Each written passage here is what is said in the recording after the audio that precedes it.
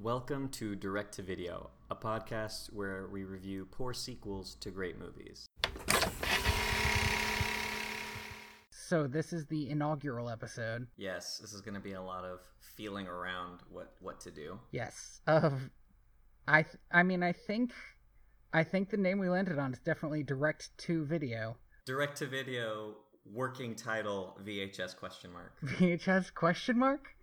VHS? Direct to Video. VHS?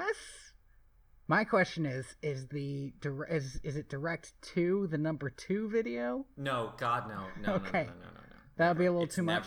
It's never a number. All right. Direct TO video. It's direct to video, but the E is a 3 backwards. Oh, it is not. Why? For what point? It's so that people could know it's the third one. I think of the movies we're going to be watching, only like 2 of them could possibly be 3 of them could possibly be the third ones of something. 4, because Cinderella. Actually, never mind. You know what? It could work. Very few Disney direct-to-video movies made it to a sequel to the sequel, mostly because a lot of sequels are already scraping the bottom of the barrel to what stories you could do. Yes, and I would argue that The Lion King 2 is one of them. Wow, and I would say of the barrel scrapers, it is by far the best one. That being said, that's not saying much. Okay. All right, interesting. Being the top of the bottom. Being the top of the bottom. So, starting from the beginning, I think we should introduce who each of us are. Yes. I am Tony Robusto. I am your host, and this is Some Asshole. Oh, wow. I'm Some Asshole. I prefer to go by Andy Reyes. I'm your resident Disney apologist. I feel like that's what this is going to be. It's just me. We are both very into Disney movies, I would say. And we both had the idea that maybe we would just like to hate them from now on. I mean, I would like to love them. I would like to love them.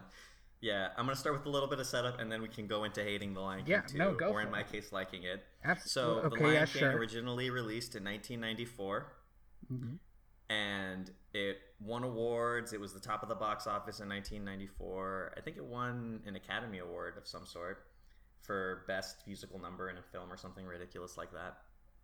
I'm not fact-checking any of this. Okay. I mean, we could just pull up Wikipedia, but all right. No, who cares? I have stuff written down here. Some genius at Disney realized, hey, you know what we could do is we could make cheap sequels to our famous movies, pump them out on VHS, and make a ton of money, because we would be spending like 0 money on these compared to our big movies. Mm-hmm. So the first one of these projects was The Lion King 2. Whoa, back up. The first one of these projects was Return of Jafar. Oh shit, it was. Because I did do my research. Oh my god. And we will talk about Return of Jafar at some point. You know what? I keep forgetting that Aladdin is a part of this era of Disney. Because I keep forgetting about Aladdin. That's so shocking to me. Because Aladdin was a big part of, my thoughts on Disney growing up. And also, it was a big movie, I feel like. Didn't they come out right after each other, like Aladdin and Pocahontas and The Lion King? Yeah, those are all the same kind of era. Oh, and the Little Mermaid. And of the 4 of those, only one of them is super racist. It's Pocahontas. Pocahontas is super racist. I'm shrugging. I don't know. Disney has its like ups and downs when it comes to representation in film. That's a generous way of looking at it. And it's not a wrong way, though. I actually saw Song of the South. Have you ever seen Song of the South? I think we talked about this before. I saw it, yes, and I was surprised at how not racist it was. It's not very racist at all. But anyway, you were giving us background. So The Lion King 2 was based on a script for a theatrical release sequel that was canned. It was completely canned. The script and the storyboards that were developed were given to an animation studio in Sydney, Australia, who shot out the movie in I think a year. Yeah, way to go, Australia. It was bought left and right. People loved it. I bought one. So did my family. I had Kovu sweatpants. It is by far, of all of the direct-to-Disney video sequels, the most liked. Really? More than 101 Dalmatians 2? 102 Dalmatians was not as well received, no. That won some kind of award. That's why I think of it. I think it won like Best Animated Picture or something big. 102 Dalmatians? 101 Dalmatians 2, which is a different movie than 102 Dalmatians. 102 Dalmatians was the live action one. The live action one, yeah. It's such a better title, too. It is a better title. It's a much better title. It's less cumbersome. Yeah, like Roger Ebert gave a review about it, and he was like, I thought it was fine. It's a good sequel. I'm glad it wasn't released in theaters because the music isn't as strong. The music is bad in that movie. We're going to get into talks about those songs and how... Oh, my God. We'll get to that later. Okay. No, we'll get to... We'll get to it now. We'll start right now. So, let me just give a quick recap of the first movie, because we both went and we watched it. It is Hamlet with lions. And that's all you need to know, except that instead of dying, Simba wins. And it has fucking Jeremy Irons in it, so that's rad. It has Jeremy Irons singing for about 2 seconds, and then it has Jim Cummings singing for the rest of that amazing song. It is a great song. That is literally one of my favorite songs, just period. So, The Lion King 2 opens up really oddly. It like completely redoes the ending of the first Lion King. Well, not only that. Oh gosh, what's that? I wrote it down somewhere. What's the name of that? He Lives in You. Yes, that's what I was going to talk about. Yeah, it's got He Lives in You, but the way the animals move, they are moving like in tune with the song. And in the first movie, they were moving like animals and the song was just happening around them. And that was so much stronger. And it makes it immediately more cartoony in like a Looney Tunes kind of way, you know? I like He Lives in You. It's a good song. I didn't like it at the beginning of this movie. It doesn't even tonally fit the rest of the film. No, it doesn't. This movie is so visibly cheaper than the first one. Like, the first animated Lion King, like, I actually pulled them up and I watched the beginnings of them, like, side to side for a little bit just to see. Because the intros to both of them are almost shot for shot, quote-unquote, the same. Uh-huh. Right? Like, you pan over a bunch of animals and you pan up to, like, Rafiki. But my issue with that, and there are a few scenes like that, where it's the same scene as in the first movie. Like, there's the one where Kiara and Kovu are looking up at the stars. And the thing is, whenever they do a scene that could perfectly fit over a scene in the old movie, it only accentuates how terrible the animation style is. And what they should have done is kept away from that completely, because it just made it look like a crappy mirror of it. I feel like those types of scenes are holdovers from the original script. If this movie was animated by a full Disney animation staff, I feel like those would have come off as really nice, as really good. Like, oh, I remember, like, it's such a beautiful mirror. But because it's so cheaply animated, yeah, it looks so scratchy and bad, and the colors aren't as bright in the second film. Like, from the moment the movie starts, you can see how cheap it is. You want to know something I think I realized about the colors?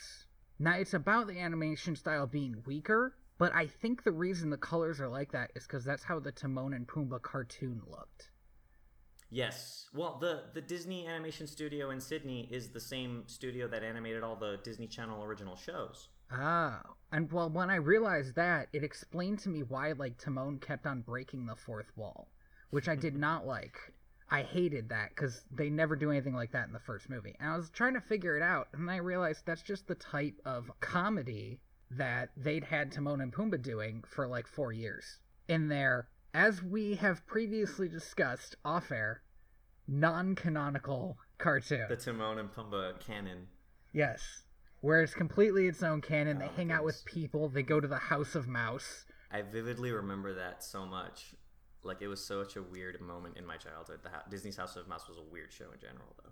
It was a pretty weird show. Going back on topic, so the plot of The Lion King 2 is pretty simple. Simba's daughter, Kiara, falls in love with edgelord bad boy Scar's adopted son, Kovu. He is such an emo kid, and it is so obviously a phase. Like, it's a phase she's going through, right? No, Kovu. I loved it. There's a line later in the film that I wrote down because of how bad it was. Yeah, that Kovu said, where they're lying down staring at the stars. It's that exact scene, and Kovu, like, looks down and he says, "Maybe there's a darkness in me, too." That is stupid, but in that same scene, in that awful emo scene, there was one part I really liked, and it told me that this movie could have been good. And it's when he looks up at the stars and he says, "Do you think Scar's up there?"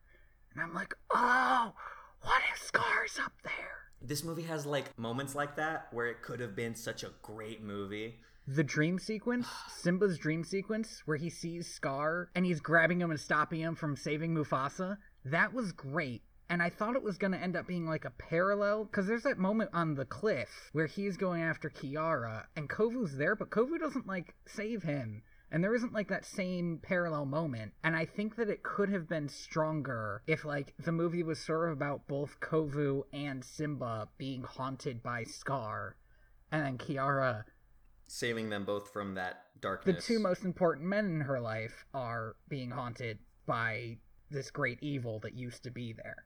There were a lot of moments in the film that I thought were genuinely good moments, and they're bogged down by a lot of scenes that should have been cut.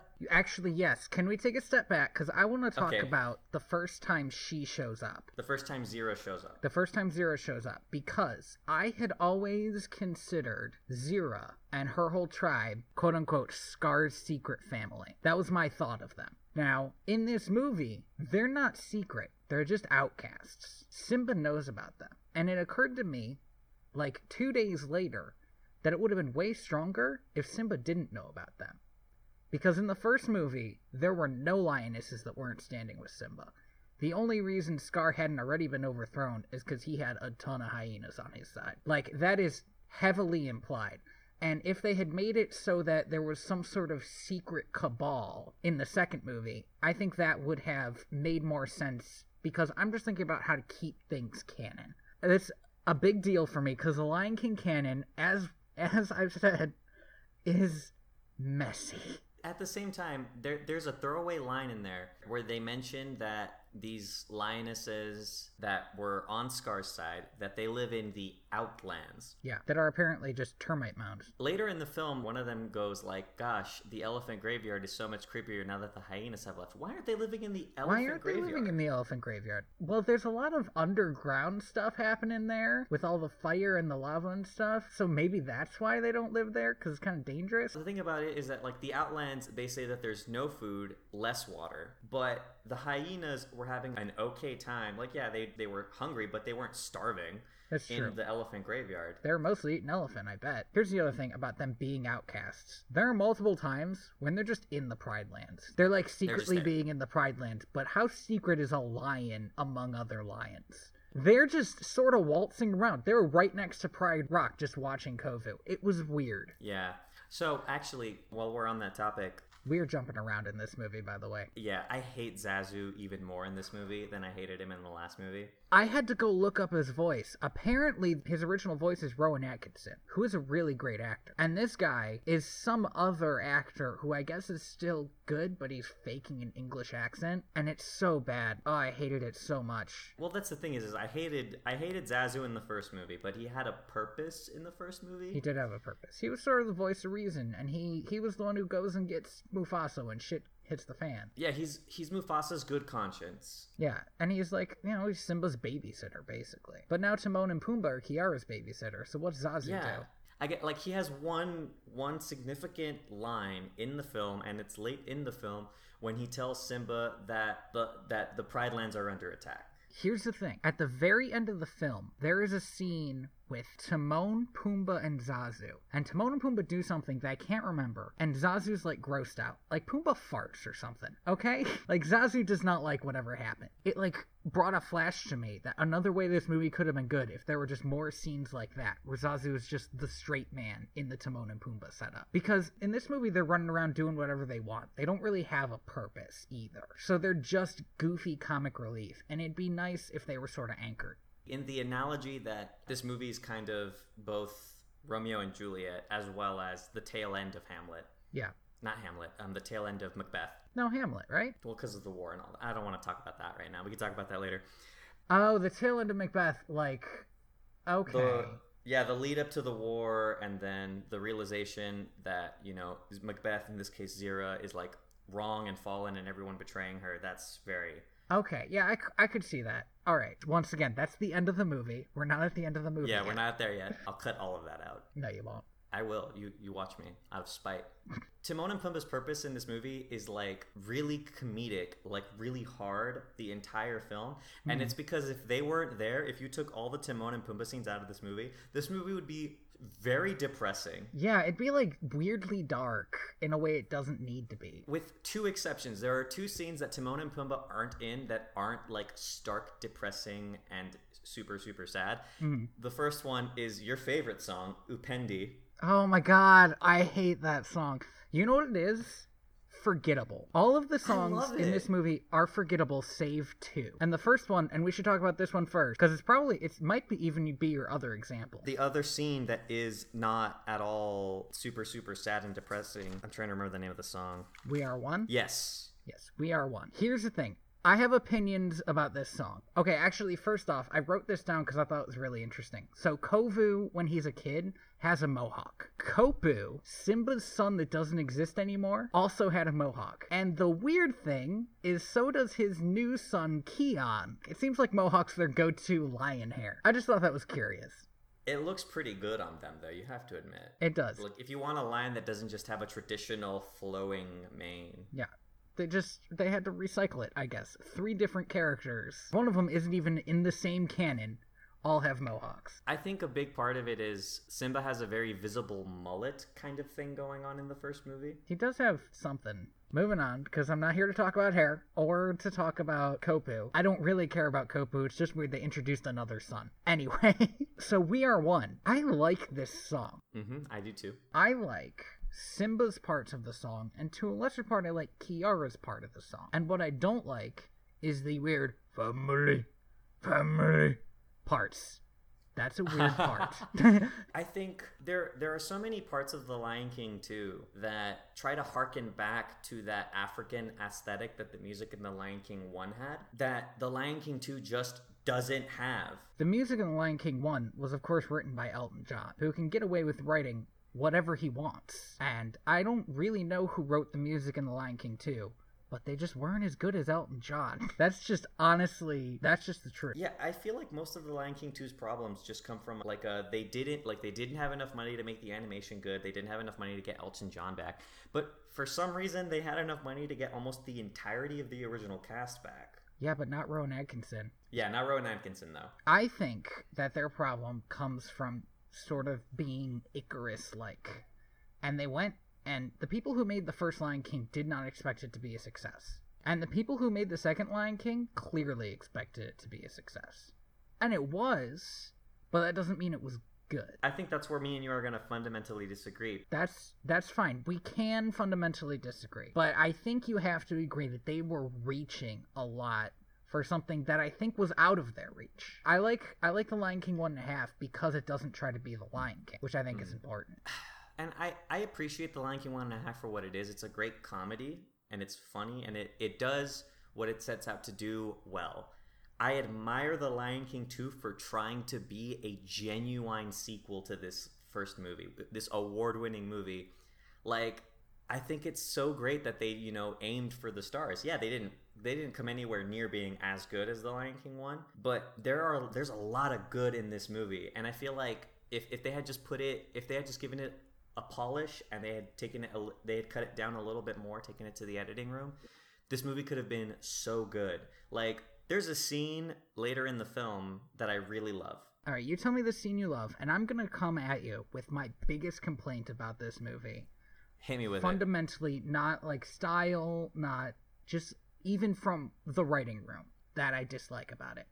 But first, you tell me your thing. There's a scene late in the film that I really love. I don't remember his name, but this is Zira's son, who for the entire film is this kind of ancillary, very mangy, boring character. Yeah, he doesn't get a lot done. And when he does eventually die, I don't know if that's what you're going to bring up. Yes, that's exactly what I was going to bring up. When he does eventually die, it was actually a really powerful scene. I think you might know this about me. I enjoy villains who can't do anything. I enjoy useless villains.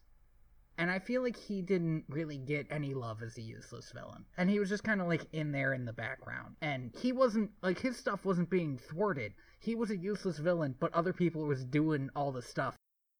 I just said other people was doing, and I have a recording of me saying that. Very good, and I'm gonna make that prominent. Make sure everyone All right, okay. make sure everyone hears it. The line that I love is the line he says as he's like running up. He says, "Mother, are you watching?" And like that's such a strong line. It tells you so much about his character and his arc up until that point. Like his entire purpose in the film is to remind Zira, like, your actual son kind of sucks, and he tries so hard to be what she wants out of Kovu. And at the end, he fails, and Zira loses everything. She loses her son. She loses Kovu. She doesn't kill Simba. Yeah, she eventually, because of this, loses her pride and her life. It's a very great scene, and the scene right after that sucks because it's just Simba being sad. Yeah, that's the thing. Simba could have been such a great character. We watched him go from being a useless character who had a lot of, like, spunk to being a king.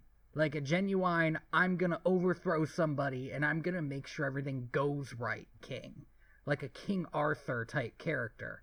And he does that. And then in this movie, he is no longer that person. But even though I dislike that about this movie, let me tell you the thing I hate most about this movie. Yes. Hit me with it. I've been waiting. I'm so excited. There is no, and this is besides our main villain, there is no strong female character. Because of the type of movie that was made, Kiara's real one big motivation is the fact that she has an overprotective dad and is in love with a boy, which makes her kind of a weak character. And she becomes strong at the end, like Simba does.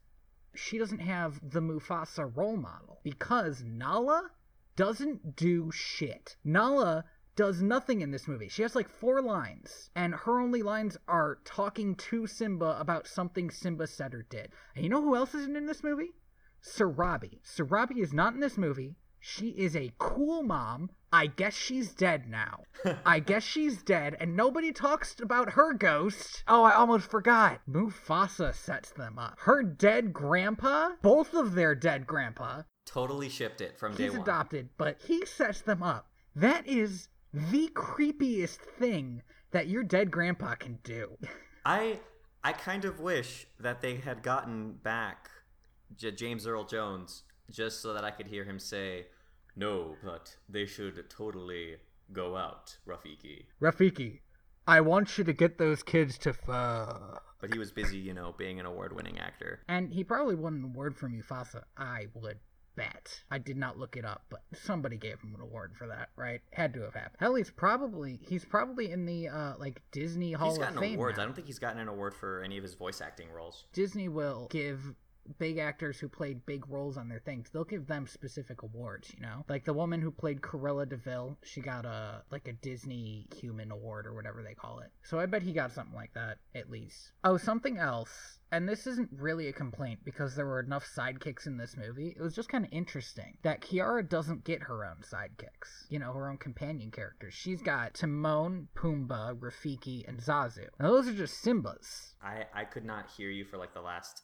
almost 2 minutes. Did you hear that I was going on and on about how Mufasa wanted Kiara and Kovu to fuck? Yes, he was shipping it from literally day one. Yeah, it was ridiculous. Even Rafiki was like, "What? No." Yeah, that's weird, guy. And the weird thing about that is Rafiki doesn't go to Simba and say, "Hey, your dad told me this would be a good idea." He does it all in secret. Rafiki's such an interesting character in both movies. He is, because he never met Simba after he baptized him or coronated him or whatever. So that's so interesting because Mufasa obviously put a lot of stock in him, but he's just this medicine man. He's a very Merlin character, I think. Advisor to the king, but never really. He's not all there. Everyone trusts him, but he's done nothing really to earn that trust, but he's so likable, even to the viewer who knows nothing about him at all. And I sort of offhandedly compared Simba to King Arthur, and I think it really works if you have Rafiki there. You know what my biggest problem with Simba is in this movie? Is that years have passed, at least years have passed, and he still sounds like Matthew Broderick. Okay. He's still Ferris Bueller. And that's so weird. You've had a daughter. I would expect him to sound more like a dad and less like... get a little bit more timber in his voice. Yeah, because I assume that Mufasa also sounded like Ferris Bueller when he was a kid and then grew into the James Earl Jones voice. Like, I would have expected them to, get him a deeper voiced actor, I mean, they were probably excited to get the last guy back. Matthew Broderick was a good Simba for a coming-of-age story, but for you're a dad now and you're trying to do the right thing, I don't know, he sounds so young. Yeah, I guess, because Kiara's a teenager, so at that point because Scar mentions decades in his song. He says there are decades of denial. So they must have, human age. So Simba's 40. Yeah, I would expect him to have kind of grown into that, I don't want to say a better voice, but a more suitable voice, Well, that's the thing. Now you're asking for good voice direction in this movie. I used to watch a lot of dubbed anime, and you can hear bad voice direction. Oh, yeah. And this had pretty good voice direction, but you're asking them to sort of go above and beyond. I think they just wanted him to sound like Simba. Yeah. God, it's such a torn thing in me because I appreciate this movie for trying to mirror and be as good as The Lion King, but at the same time, the parts of the movie I really dislike are all the holdovers from the original Lion King. I dislike that they have He Lives in You at the beginning of this movie because it has no tonal connection to the rest of the songs. I dislike that Simba has the same voice actor. That's interesting. The only voice actor I think is memorable in this movie, well, the only voice actors that I think are memorable in this movie are Timon and Pumbaa, Rafiki, and Kovu, oddly enough. Kovu, you think he's memorable? His voice fits his character so perfectly. He does have such a teenage angsty voice. Both his kid voice actor with that kind of scratchy, I get in trouble, I got scuffed knees kind of a voice that he has. And he also has a little bit of timbre because he's a lion. I'm not necessarily saying I agree, but I do get it. Kiara's voice actor is good, but forgettable, and that's a shame. I think that's true. So, I'm looking at my notes here. Kiara has a line that I hated. I may not be brave or strong or smart. And then she goes on to say how, she loves Kovu or something. She's a lion? Yes. She's a princess. She's born to lead. She is one of our two main characters. I mean, she's a lion, so she's already strong, but we want her to be brave and smart. Those are our heroic characteristics that we want her to have. And at the very least, she has low self-esteem, which I don't love. It exemplifies how this movie could have been good, because the entire beginning of the film, Kiara goes on and on about how, she's not just a princess. She wants to be more, She doesn't feel like she should be profiled and treated because of what her parents are. There's a lot of that in this movie, of what it means to live under somebody's legacy. But it's not really all that well explored. Yeah, it's not. At the end of the movie, those particular plot lines don't really get finished. It's Simba doesn't really learn not to be Mufasa. And Kovu gets out of under the shadow of Scar somewhat, but he does live his life with a big old scar on his face that looks exactly like his dad's. Oddly enough, the original Lion King is a movie in 2 acts, because you have Act 1, which is the entire setup to Mufasa's death, and then you have Act 2, which is Simba's return to the Pride Lands. I think you could say it's 3 acts if you call his Gildenkrantz and Rosenstein, if I'm pronouncing that right. That interlude? Yeah, the Timon and Pumbaa adolescent interlude before Nala shows up. You could call that its own act. I wouldn't, though. I would call it an interlude just because it's so short.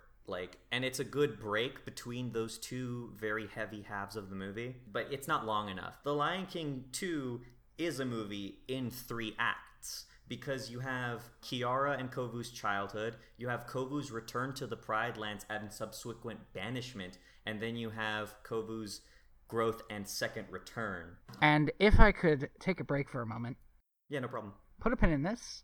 I need to talk about that banishment. Because hot damn. I don't know if this is a good hot damn or a bad hot It's damn. a bad hot damn, Andy. Really? You didn't like it? Okay, we're going to work up to it. So, first issue. You mean suspense? Nala, it's implied by how she's drawn, does not agree with this banishment, and she doesn't say shit. She does support Simba's choice, though, when she stops Kiara from interfering. Yes, but so do 40 other lions, and that's a little weird. That is a little weird. But here's my issue with his banishment. The song that kept on popping into my head, this terrible catchy song. He is not one of us. One of the stronger songs in the movie. Here's the thing about this song. Okay, so they started off, prey animals are hanging around Pride Rock, because it seems like in the first movie, the only time the animals as a group always seem to act like animals, except during that very first scene. And even then, they're pretty much acting like animals. And this is important to the plot because it's animals acting like animals that kills Mufasa. And, you know, it's got, there's that scene where Nala is chasing Pumbaa, and they're both acting like how their realistic counterparts would. Like, Nala's chasing down a pig, and the pig is trying to get away. Like, that's all that's happening. And that stuff doesn't happen as much in this movie. Instead, we have the giraffes and zebras singing to Kovu about how he's terrible. And it is such a bad scene. And the thing is... Oh, are you going to argue? No, I was just going to suggest a way to make it better, but you finish and then I'll make a suggestion and see how you like it. I was actually going to make a suggestion. So, I don't know who they got to sing this song, but I don't like the singers. And that's fine, because sometimes you just don't like a singer. But, you know, they have the whole deception, disgrace line. That could easily be sung by the Lionesses. And if Simba said the line, evil is plain as a scar on his face, that would be so powerful in a way that it's not powerful delivered by elephants. If Kiara said the line, like, quietly or, like, with her head turned, he is not one of us, that could have been so good. It could have been such a strong scene. God, you literally hit my advice, like, right on the head. That is exactly what I was going to suggest. Awesome, because we're on the exact same wavelength, because that was a huge problem for me, the way that seems. Other than the presentation, it is such a good song. It could be a good song. And yeah, the way it's done, it's just, I mean, I think about it and I think about like the zebras, and it's like, I don't care about the zebras. I don't know these zebras. And also they have like I forget what those animals are called. They're like zebras, but they're also deer singing. Oh, I was when I was in Arizona, I went to a place called Out of Africa, and they had those, but I can't remember what they are. I think they're some kind of antelope. I would have enjoyed it if the prey animals provided like the beginning noises of the song, you know, with the elephants stomping, very much in the tone of I Just Can't Wait to Be King in the first film, where the prey animals provide the music while the lions are singing. And I was actually going to use that as sort of a mirror of how it could be done well, because I Just Can't Wait to Be King takes place at the waterhole, where in real life all these animals hang out and just chill. I feel like in real life the animals are not going to hang out at the lion's den when they don't have to. But yeah, like, oh my god, I'm just thinking about how that could be such a good scene if Kiara was the one to say he is not one of us.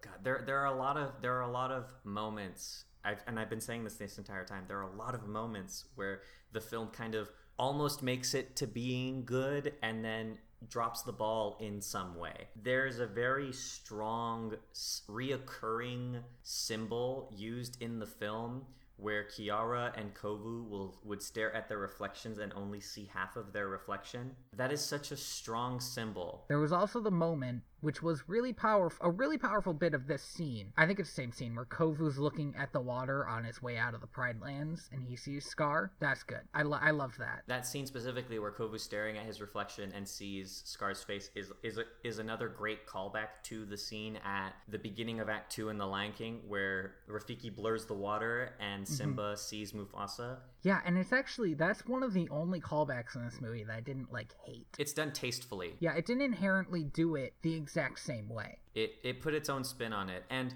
where The Lion King is supposed to be a story of what it means to have responsibility, the other side of the coin is what it means to live beyond a legacy. And The Lion King 2 tries really hard to tackle that theme, and it fumbles and it fails and it drops the ball, but I still really like it. Mostly because the one plot line in the entire film that this movie manages to not gracefully fuck up is the love story between Kovu and Kiara. Yeah, I would say that works pretty well, except I really hate the scene. Oh gosh, what's that song's name? Which one? The love song. Upendi? Upendi? Upendi. Yeah, stop it, please, no.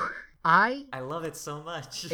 Okay, Andy, it's a bad song, but more importantly, it's not a very strong scene. No. It's stuff that doesn't seem to be real. So that scene does the whole I just can't wait to be king thing bad. Yeah, it does. It does. Because in I Just Can't Wait to Be King, it's clear, what is happening and what isn't happening, like what's part of Simba's just imagination and idealism. And in Upendi, it's kind of not. And also, there's a baboon singing at these two lovers, and it's like weird. I feel like the presentation of the scene should have taken a little hint from how a similar scene was done in The Little Mermaid, where you have Ariel staring at Eric and then Sebastian singing kind of at them from a distance. Oh, that would have been good. If the scene was Kiara and Kovu having fun and having a good time, just being together alone, away from the politics of their lives, and Rafiki following them and singing this great upbeat love song, it would have been much stronger. Yeah, that's interesting. I guess we'll never know. We're talking about making this film better. Like, we're the guys who can we're the guys who recut Star Wars Episode 3. But that's the thing, is I think this film isn't great, but it's good enough that I want to make it better. Like, most of the films that we're going to get to are either going to be turgid bullshit or things that I would easily just discard. They're not worth salvaging, but I think this one is, because it's a good follow-up. It was just handled poorly. Yeah, well, I got a yes from you. I think there are places where there are clearly seeds of a good movie, but I don't know which direction I would like it to go. For instance, they got the Kovu Kiara love stuff pretty well done. Like, they did the whole Romeo and Juliet thing, and it was pretty good. And here's the thing, I still didn't like that much. I mean, if you don't want, a lovey-dovey story between two lions, then you don't want it. Andy. Did I just put words in your mouth? I think that's exactly what you did. Did Do you they have taste good? any idea how much love comedy anime I watch? Okay, but that's different. It's not that much, but oh my god, what if it was just a love comedy? What if they cut out the drama? No, okay, you're right. That wouldn't make any sense. If I could go back in time and be given the director's chair for this film, I wouldn't focus on Simba at all, because he's a good ancillary. Honestly, I would kind of make him a bit of a villain or an antagonist to their love. He could be an antagonist, and that would work. I think part of the problem with the movie is, hey, this is a good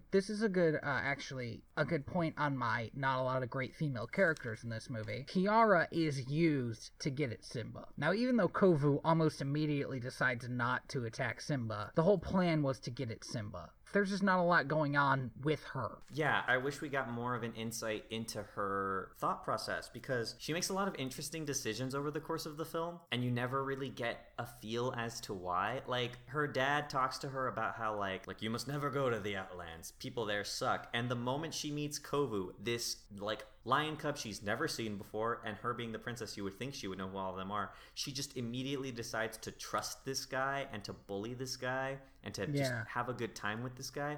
Why would she do that? Like, what was her thought process behind just accepting this alien kid into the fold? Okay, so here's what I would need to like this movie, I think. I would need more insight into Kiara. What I would definitely want is more Scar, and I think a lot of people would dislike that, but I think it would be good if we were shown how Scar affected the world around him, because that's what everybody's talking about. We don't actually see it. Like, we don't actually see people's quote unquote, I'm gonna say it right now, scars because of this. And third, I would need them, and it wasn't there for a long time, but I hated it while it was. I would need them to drop the plot that Kovu does not know what fun is or how to have it. Yes, I didn't need that either. Yeah, that was bad. But I guess, I mean, it's like talking down to kids. Like, oh, he hasn't done anything fun. But, like, kids know when somebody's having fun and when they're not, you know? I think that scene is another case of them dropping the ball, where Kovu's idea of having fun is, like, play fighting, and Kiara's idea of having fun is playing tag. And those are two, as somebody who used to do both of those things as a kid, those are two very different pastimes. Yeah. And they can both be fun. But at the same time, yeah, like, even though I spent a good amount of, like, when I was a kid fighting with my cousins, I knew what tag was. I just didn't play it. There's a weird moment. There's, like, a huge plot hole in this film that really bothers me. Is there one huge plot hole? That bothers me. That's the qualifier. There's only one plot hole in this film that bothers me. Okay. No, there's only one plot hole in the film about Scar's secret family that everybody knows about.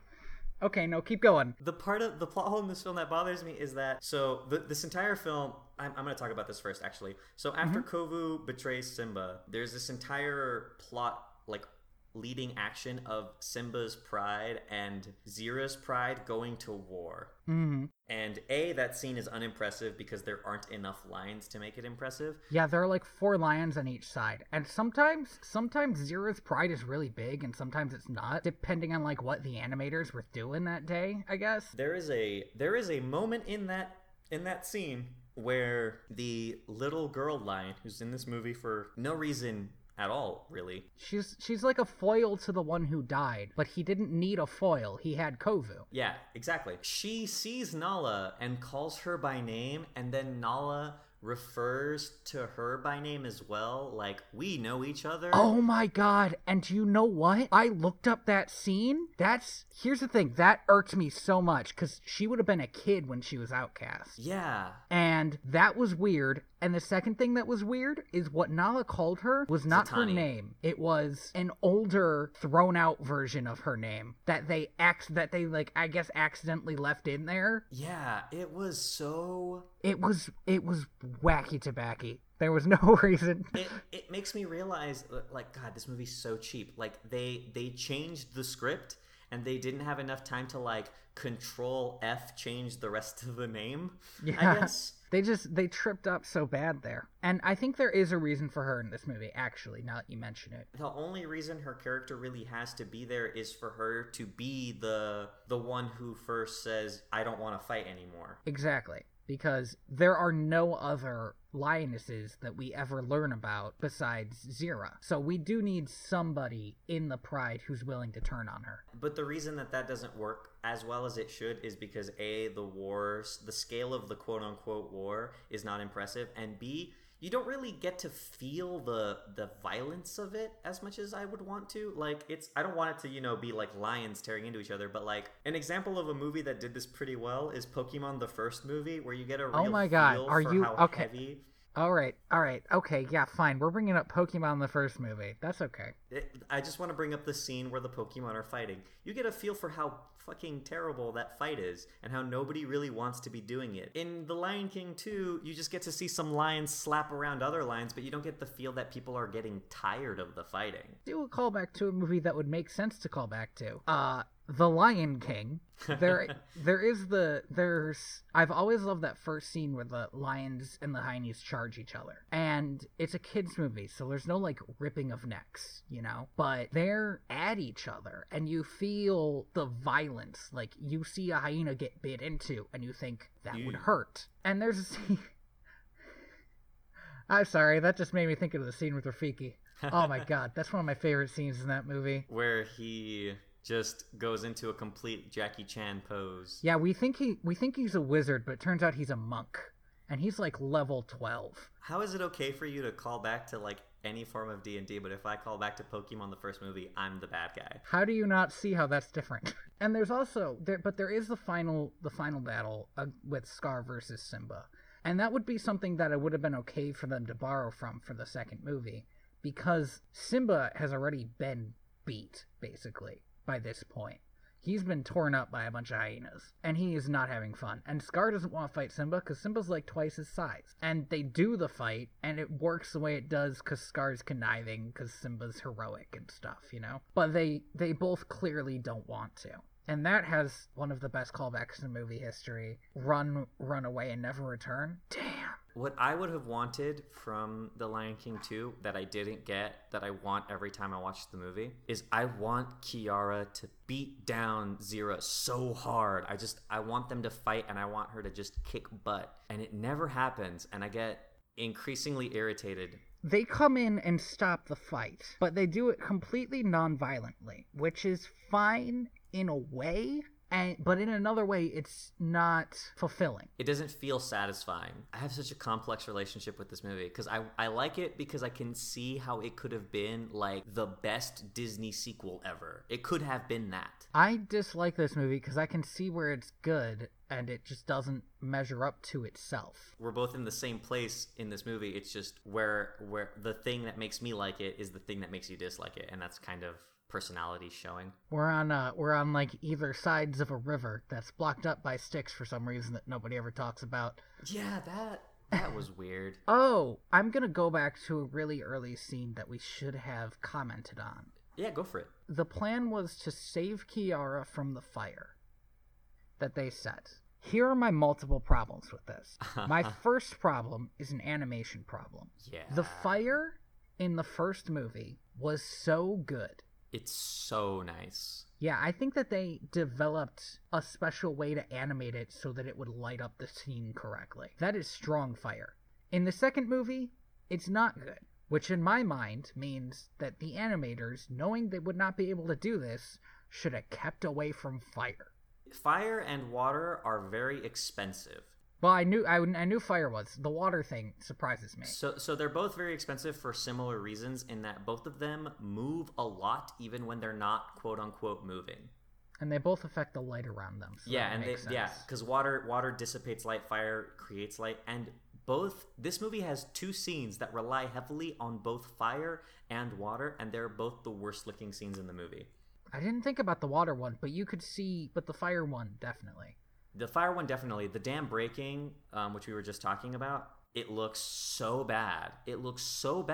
I'd have to go back, but I don't want to. Yeah, unfortunately there's no scene in The Lion King that utilizes like water the same way as like a plot point that I can think of. No, the only real scene with water is when we go to Timon and Pumbaa's oasis. Oh shit, there's a diving scene, so that must have good water. Yeah, no, that movie, yeah, Simba, I was actually just going to say, when Simba and Nala are having fun and, going swimming, the water in that scene, like, as short as that scene is, looks amazing. All the scenes with that song, with Can You Feel Love Tonight, are beautiful. That's just genuine art, man. That's another thing.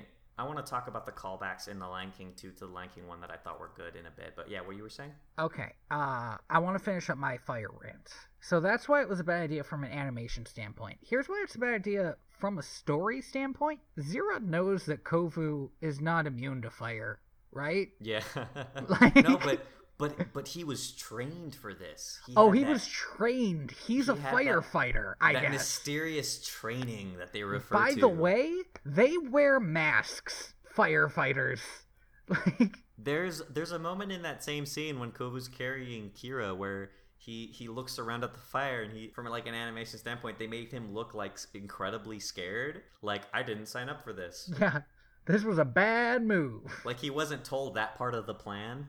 I hated that scene for that reason, because Zira's supposed to be so conniving, but that's so short-sighted. You know what they should have done? What's that? They should have had Kovu save Kiara from a stampede.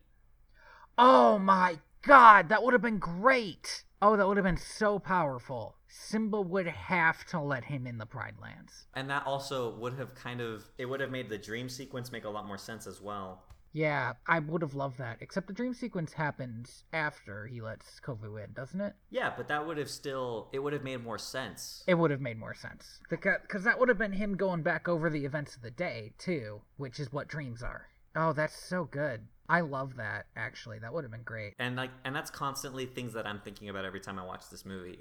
And that could have been a callback that really works, because if she's really, like, Scar's secret lover, then Zira would know about that, even though he and the hyenas were the only ones who really knew what happened. While we're on the topic of good callbacks, I'm trying to find the name of the song. I didn't write it down, unfortunately. When Kiara goes to find Kovu, she's singing a song that he then kind of fills Songs in Simba's Pride.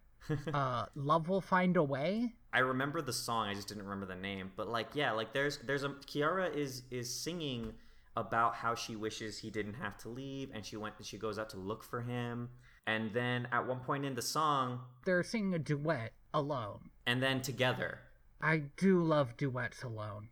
And that scene is such a good callback to Can You Feel the Love Tonight? Oh, yeah. Because it's subtle enough that you don't think about Can You Feel the Love Tonight immediately, but when you make the connection, it makes their relationship so much more like Like, again, kind of following in the footsteps of her dad, even though she doesn't really know that yet. My favorite thing and my biggest problem with this movie. Okay, here it comes. Here we go. It is a good love story on what it means to live under legacy and prejudice and all the things that come with that. And that is such a heavy, like, subject to try and pick up, and they can't do it. But there are so many times when you watch the movie and they get a little bit of lift, and those are the best parts, and I can't like not think about them every time I watch this movie.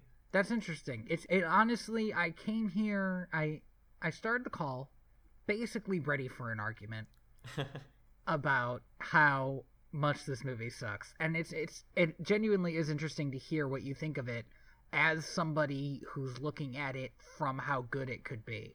Because it could have been. I genuinely believe that this could have been the best Disney sequel ever, because most of them suck, including this one, unfortunately. Although, once again, I did like Lion King 1.5.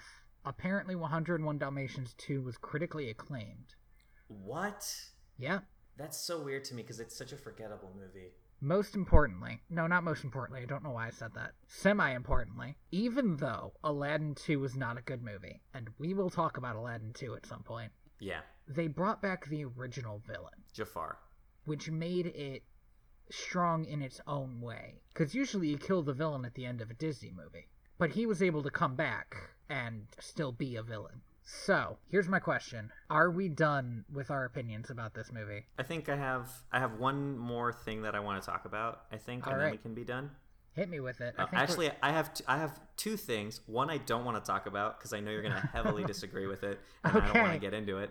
But the other I do want to talk about. I absolutely need to hear the one you don't want to talk about, because I think we should end it on an argument.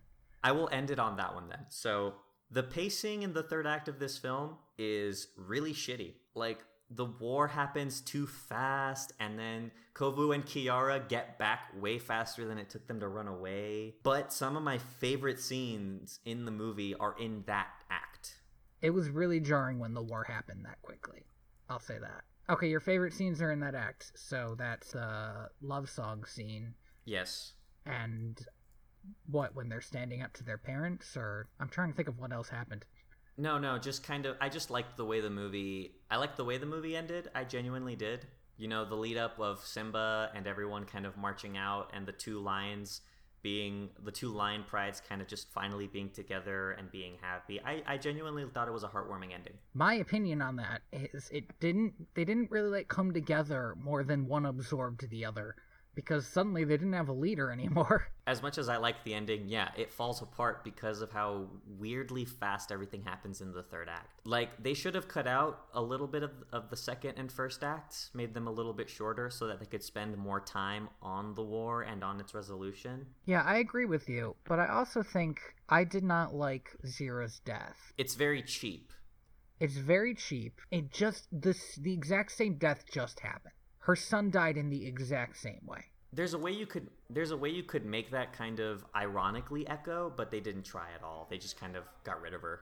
But the thing that I really don't like about it is, so Kiara tries to save her, which is a defining moment for Kiara. And Zira, slashes at her instead of grabbing her. Zira is supposed to be conniving as hell. I think that her character would have grabbed anything to be alive. She would have wanted revenge. But now that she kind of doesn't have her revenge, she's just gonna die. That was a very weak scene to me. It wasn't true to what they had told me about her character. The more interesting resolution to her death would have been kind of another echo, I think, back to The Lion King, where you have her fighting Kira, and Kira just kind of throws her off the ledge, and she drowns, and boom. That would have been stronger, because Kira would have made a very hard decision, something she doesn't do enough of in this movie. But yeah, that was kind of the last thing I really had on this film. That I thought the pacing in Act 3 was super weird. The big thing, my biggest thing that I like about this movie, my biggest opinion. Okay. Are you ready? All right, okay. Limber up for this one. All right. Yeah, we're getting good, getting done. All right, let's do this. I think that the love story in The Lion King 2 is a more rounded love story than most of the Disney princess movies. Hmm. You know, I could see that. With some exceptions. Yeah, no, there are definitely exceptions. Well, here's the thing. Especially because, we were talking about the movies that came out at the same time. In Pocahontas and in The Little Mermaid, they don't even, have a date. Well, maybe they kind of do in Pocahontas. They spend some time together. Aladdin, one of the things I actually like about Aladdin is that they have a date. They have a couple dates. And it's not really realistic to how dates happen because they're flying on a carpet and going around the world. But, it's falling in love type junk. If Kiara would have been given a little bit more screen time and a little bit more character, I think I would have no problem just coming out and being like, this is one of the best love stories that Disney's ever done. But unfortunately, she's very flat. She is very flat. You reminded me. In the beginning of the movie, she says, she doesn't know who she is yet. And by the end of the movie, it kind of still seems like she doesn't know who she is yet. All that's happened is that she's found a guy, which is not anybody's defining trait. But one of the things that I like about the love story is it's Kovu's love story too. His life is given weight and credence, and with the exception of a couple of recent Disney films like Tangled, the male love interest in a lot of these Disney princess movies isn't given a reason for existence other than, I'm here to be pretty and marry this girl. I am genuinely shocked that you didn't like Aladdin. I don't remember Aladdin, dude, honestly. I was so young when I watched that movie. I mean, you could say that Jasmine doesn't have a lot of stuff going on, but I honestly think she's one of the better fleshed out Disney princesses at that time. I think a lot of my dislike for Aladdin comes from how old I was when I watched it and those residual memories. I think I'll be pleasantly surprised when I watch it again. I think you might be right. And also, of course, you're talking about how great Robin Williams is. I love Robin Williams. He's just fantastic in that movie. What I was going to say was, I did not like, and I am going to disagree with you, not as strongly as you thought I might, I did not like how much focus there was on Kovu, when at the opening, it sort of seemed like it was going to be a movie about Kiara. And like I said, I had sweatpants with Kovu on them. Kovu was the one marketed. Kovu was the one who was a big deal. But Kiara is Simba's daughter, and she should be important, and she's kind of not. Okay, so I want to talk about my true thing that I hate about this movie. If there's one thing about this movie that's going to make me go on a little bit of a rant, it's I fucking hate the title card. Simba's Pride? I don't get why this movie is called The Lion King 2 Simba's Pride. Simba's pride isn't really ever the focus of the film. Simba doesn't really ever matter. And then they do this thing when the movie starts. This is the only rant I'm going to go on about this fucking movie. They do this thing when the movie starts where they do what The Lion King 1 did, where it just hard cuts to The Lion King 2. And then Simba's Pride slides in and it looks really shitty. And then at the very end of the movie, instead of hard cutting to The Lion King 2, the way that The Lion King did in the first movie, it just hard cuts to the end. And I really hate that I don't know why I hate that. Maybe it's because it was one more thing they could have done to just, make it a little bit more like The Lion King, which is a great movie. And instead they go with the end. Why? What about this movie makes it the end? Absolutely nothing. Nobody even dies in this movie. Nobody important. Yeah, one of the reasons The Lion King ends with the title card that it starts with is because the ending of the movie is the circle of life. Well, I'll say this. I think the name Simba's Pride was chosen because it's specifically for people who were fans of The Lion King and wanted to see more of Simba. If you'd have called it The Lion King 2, people would have assumed it would have been about Simba. Yeah, actually, the fact that it has a title card's a little weird. The third Lion King 1.5 doesn't have a title card, I don't think. No, it doesn't. It's just The Lion King 1.5. Yeah, they don't call it, Timon and Pumbaa's Adventure. Yeah, that's the only thing in my notes that really irked me about this movie. There are a lot of things that I dislike and a lot of things that I like, but that decision, it just sucks. Yeah, it's not a strong decision.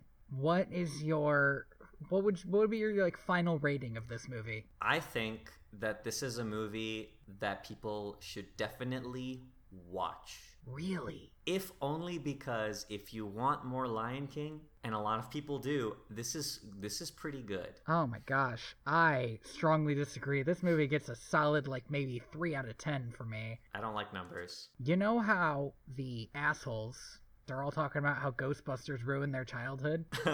I'm not going to say that this movie ruined my childhood, because as a kid I liked it, because I wasn't very discerning. But this movie is a continuation of a fantastic movie that drops the ball so hard that I don't think it's worth watching, ever. So, on the other hand, if people want another reason to watch this movie, though, Kovu is really hot for a lion. Oh my god. Oh, we could have talked the whole time about how Kovu's hotter than Kiara, but we didn't. Yeah, it's odd that Kiara, like, they know how to make hot lions. Like, Nala was in the first movie. Nala was hot. And I say that as somebody who is not sexually attracted to lions. I mean, I'm not either. I didn't mean to imply that you were, but it sort of sounded like that when I said it. All right, so I think on that note, I have been your co-host, Andy, apparently lover of lions. And I have been your host. That's where I'm taking that title. Tony, pretty much the stick in the mud in this episode. All right, so join us next time for Pocahontas 2, Journey to a New World.